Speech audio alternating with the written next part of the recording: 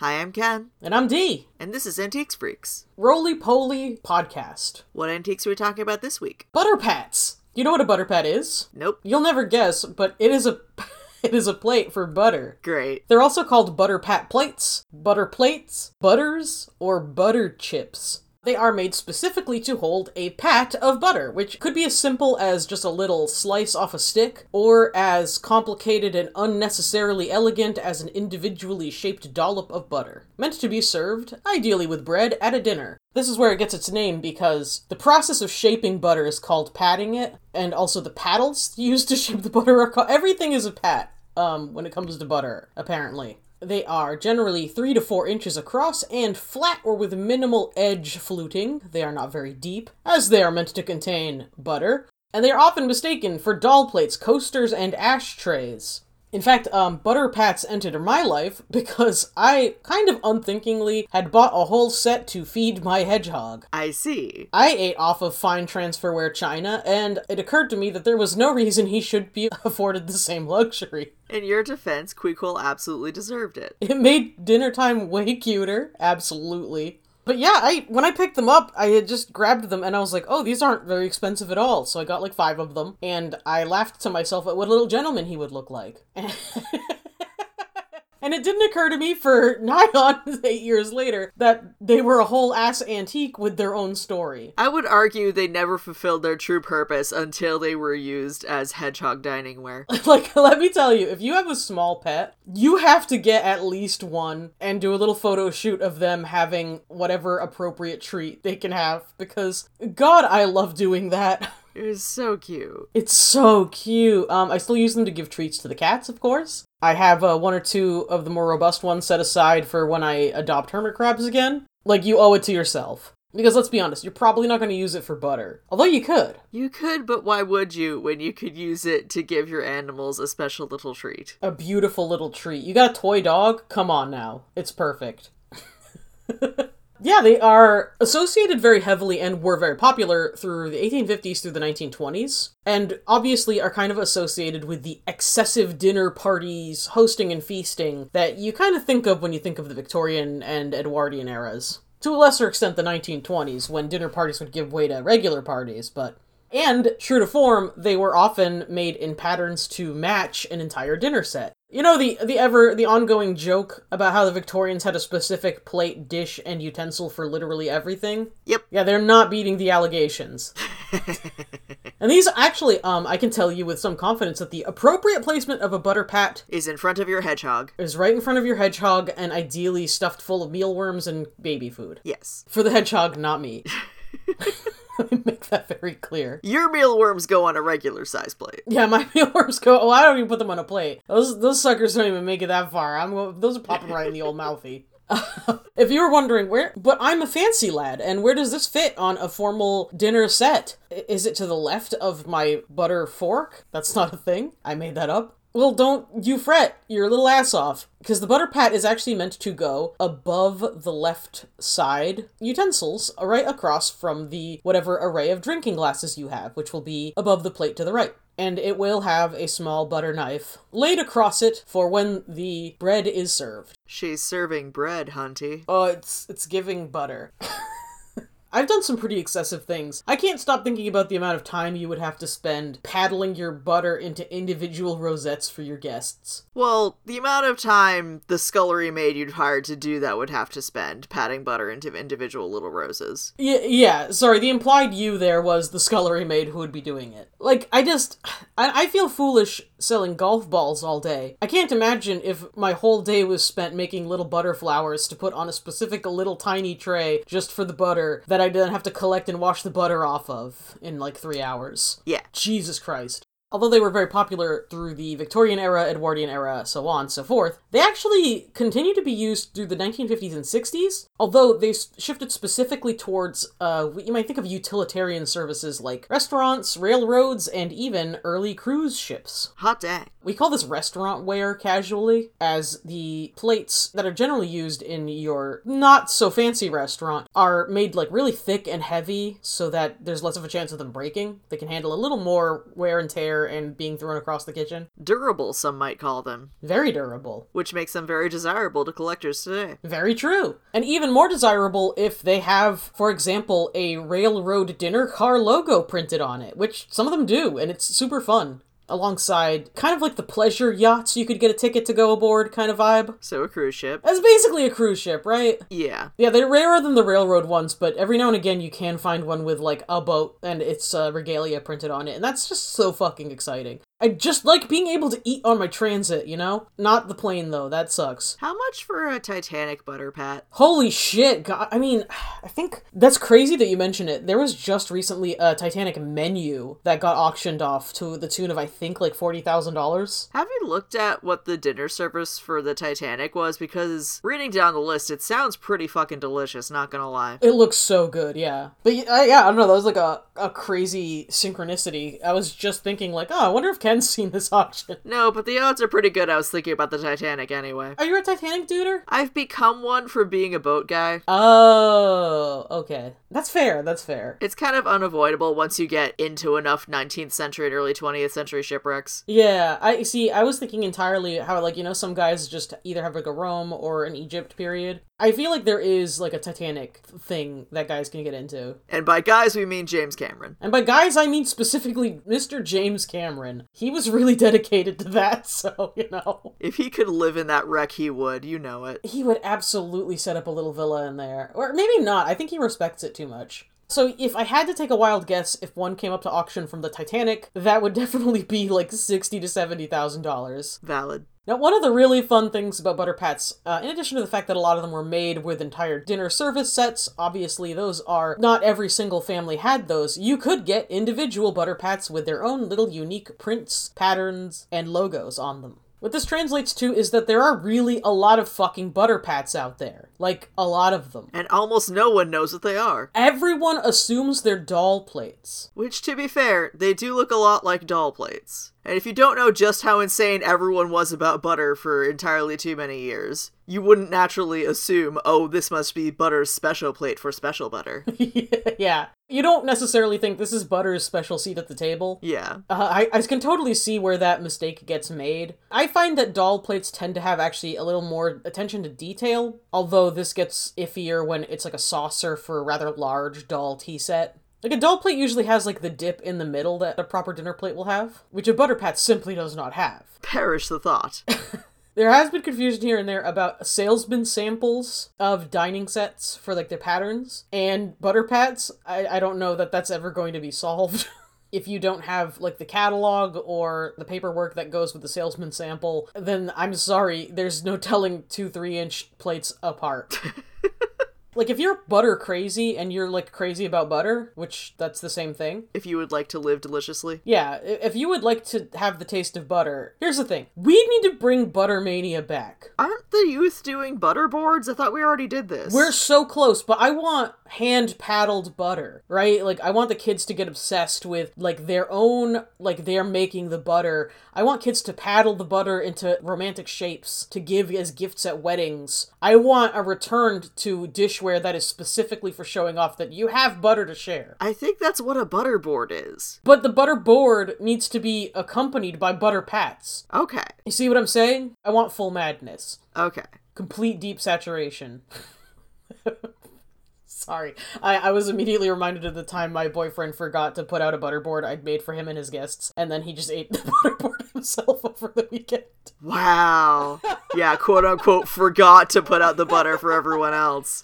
More butter for me, don't mind if I do. It was like an herbed butter, like garlic confit butter, and I like handmade some bread, and he was like, oh yeah, it just didn't get put out, you know, we were so busy.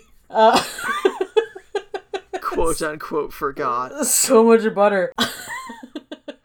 I mean, I can't blame the man. No, it was really good. You better believe I made one for myself. But don't despair. There are some things you can keep in mind to help you identify butter pats from other items and even from each other. Now, while a butter pat is not necessarily always ironstone or porcelain, they can be silver or glass, however rare that might be. The one thing to remember is that they are always going to be bigger than a cup plate. For more on that, check out our cup plates episode. Please do. Cup plates are significantly smaller. Cup plates tend to be fluted a lot deeper. Now, I'm not saying you could use a cup plate to put butter on. I'm not here to police your life. But it's not a cup plate. I mean, it's not a butter pat. It is a cup plate. Oh my god. See, this is where all the confusion comes from. Now, many of them do have a back stamp, especially larger companies, higher quality. And if you want specifically to collect much older butter pats, they tend to have a nice, heavy, chunky look. It was far more common for the older items to be made in ironstone, which, as the name suggests, is heavy, and are very frequently seen with marks like Johnson Brothers, J&G Meakin, and T&R Butte.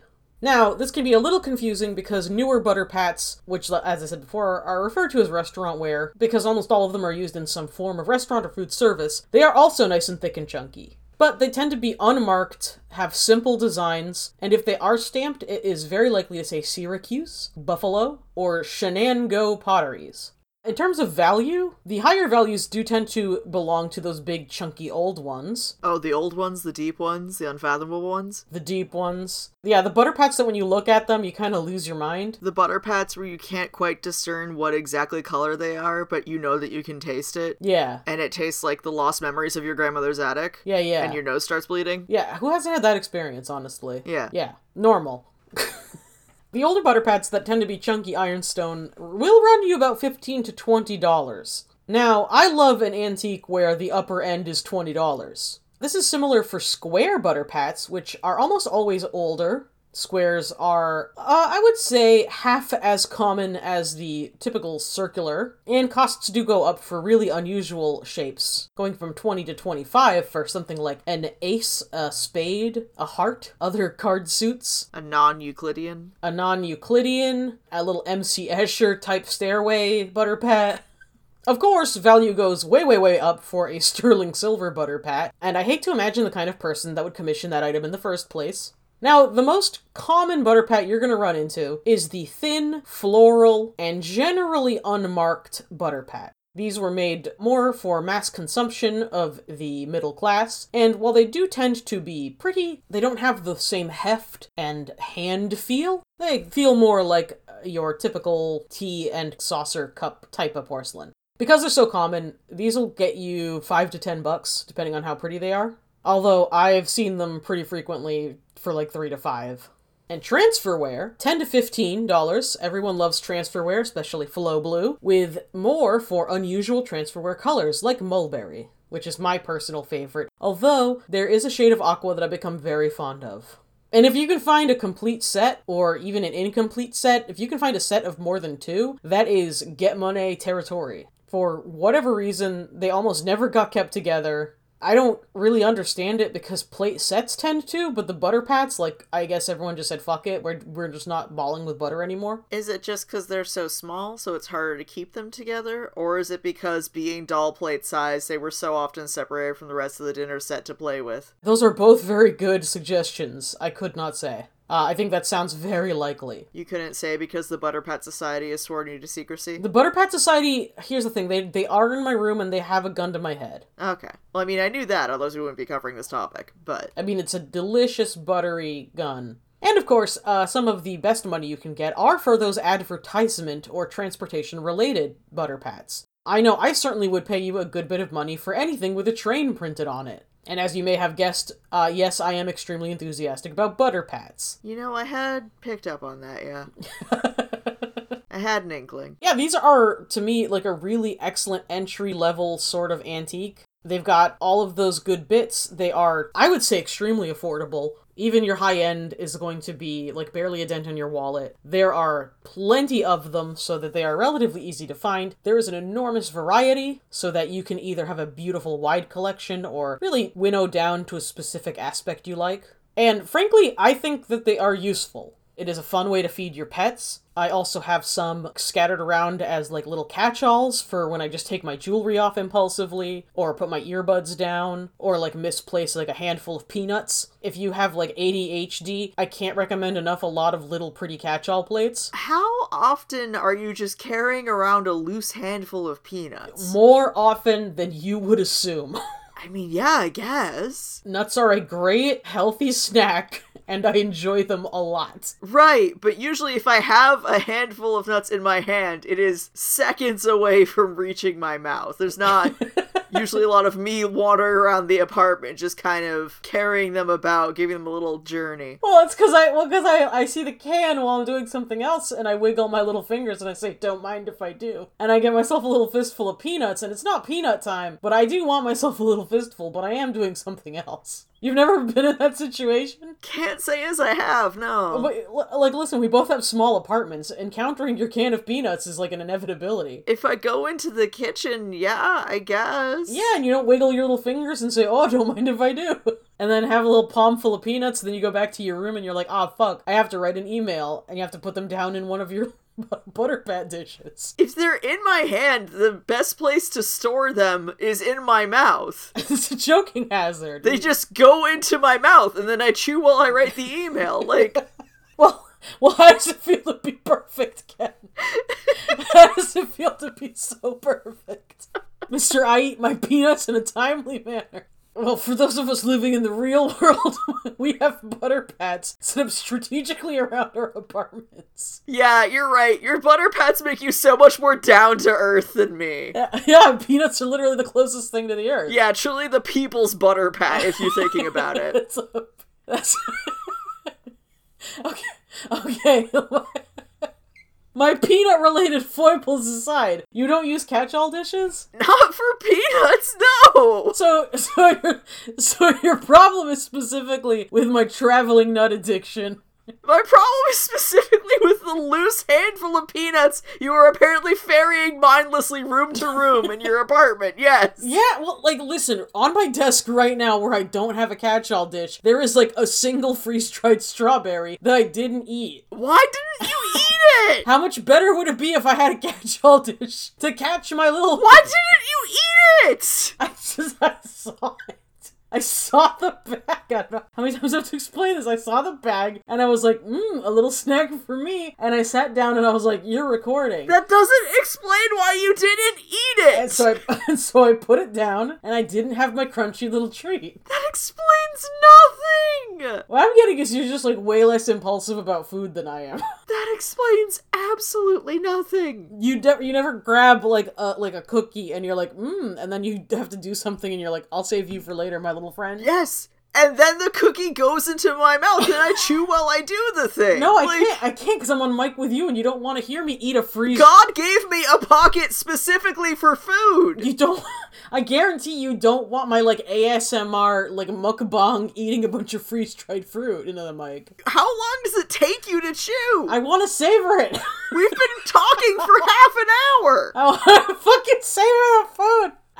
I 100% thought this would be more relatable to you. No! I gotta own that I was wrong about that. I love catch-all plates. Are you just a living human Subway for peanuts? Write in at teaksfreakspodcast@gmail.com. I eat them eventually. If you forego every other responsibility to ferry around a handful of peanuts from room to room in your house on a regular basis. Excuse me. The way the peanuts get into my fist is because I am attending to my other responsibilities. It's because I want a little handful of peanuts, but then I have to wash the dishes. So the peanuts must wait. So put them in your mouth, which is not occupied while you wash dishes. No, eating the peanuts is my little treat. I'm not gonna just put a mouthful in my gob like a hamster and chow down. How much bigger is your palm than your mouth? I have a dish. I made this clear. I don't have to do that. None of this adds up. I leave my options on the matter open. I'm just saying, it's very close-minded of you to say it either goes in the mouth or back in the bag, you know? It's not! That's the two places they belong! Right into antiquesfreakspodcast@gmail.com. Let me know if you also take your snacks for a little ride. because you wanted a little snifter of them. I know I can't be alone. Oh my god. It can't just be me, please. Yeah, I think a catch-all plate is great. Jewelry, perhaps? Honestly surprised you're not eating that as well, knowing how you test jewelry. Shut the... I don't wear pearls, thank you kindly. Wow. What, wow, I'm not... I didn't know I was so popular that, like, this was, like, a denouncement of pearls. Like, oh, well, geez, Dee doesn't wear them, but I don't want anything to do with them. Are you too busy eating them? Is that the problem? It's like a candy necklace for you? Yes, I love the crunch. As they say. You crave that mineral? I crave that mineral. So that's Butter Pats. Wow. What a journey we've gone on this day. And now they've revealed what is apparently my deepest sin. I don't know that it's a sin. I think it's too incomprehensible to be a sin. Incomprehensible, he says. Yeah. I'm sorry, could you back that up? Yeah. I don't know that it's incomprehensible. Why would you not just put them in your mouth? You understand what it is to savor, right? I don't savor impulsively. That's the difference between you and I. The only one. There's only one. There's only ever been one. Sources for today include My Lived Experience. .com. Journalofantiques.com. The Antiques Peak of September 2017. KaylaPrice.com. Pat's Pads, Chips and Butters, all about the butter pat plate. SkylarkHouse.com, collecting butter pats. And Pentacrest Museums, serving butter pats. If you would like to suggest an episode topic or just say hello, you can email us directly, antiquesfreakspodcast@gmail.com. You can post in our Facebook group, Antiques Freaks Friends. You can tag us on Tumblr, antiquesfreaks.tumblr.com. Or you can check out our Instagram at instagram.com/antiquesfreaks. If you think it's totally normal to take a fistful of cashews for a little ride, feel free to scroll on down to wherever you're listening to this podcast and leaving us a 5-star review. 5 stars, completely normal. I do it all the time. Thank you for agreeing, Dee, you might say. And if you need more Antiques Freaks in your week, head on over to our Patreon at patreon.com/Antiques Freaks, where every week we read and review a chapter of the Victorian Penny Dreadful Varney the Vampire, The Feast of Blood. Special thanks to our patrons for paying our hosting fees and filling our hearts with love. So much love. And thank you in particular for listening. That's right, you. Au revoir. Goodbye.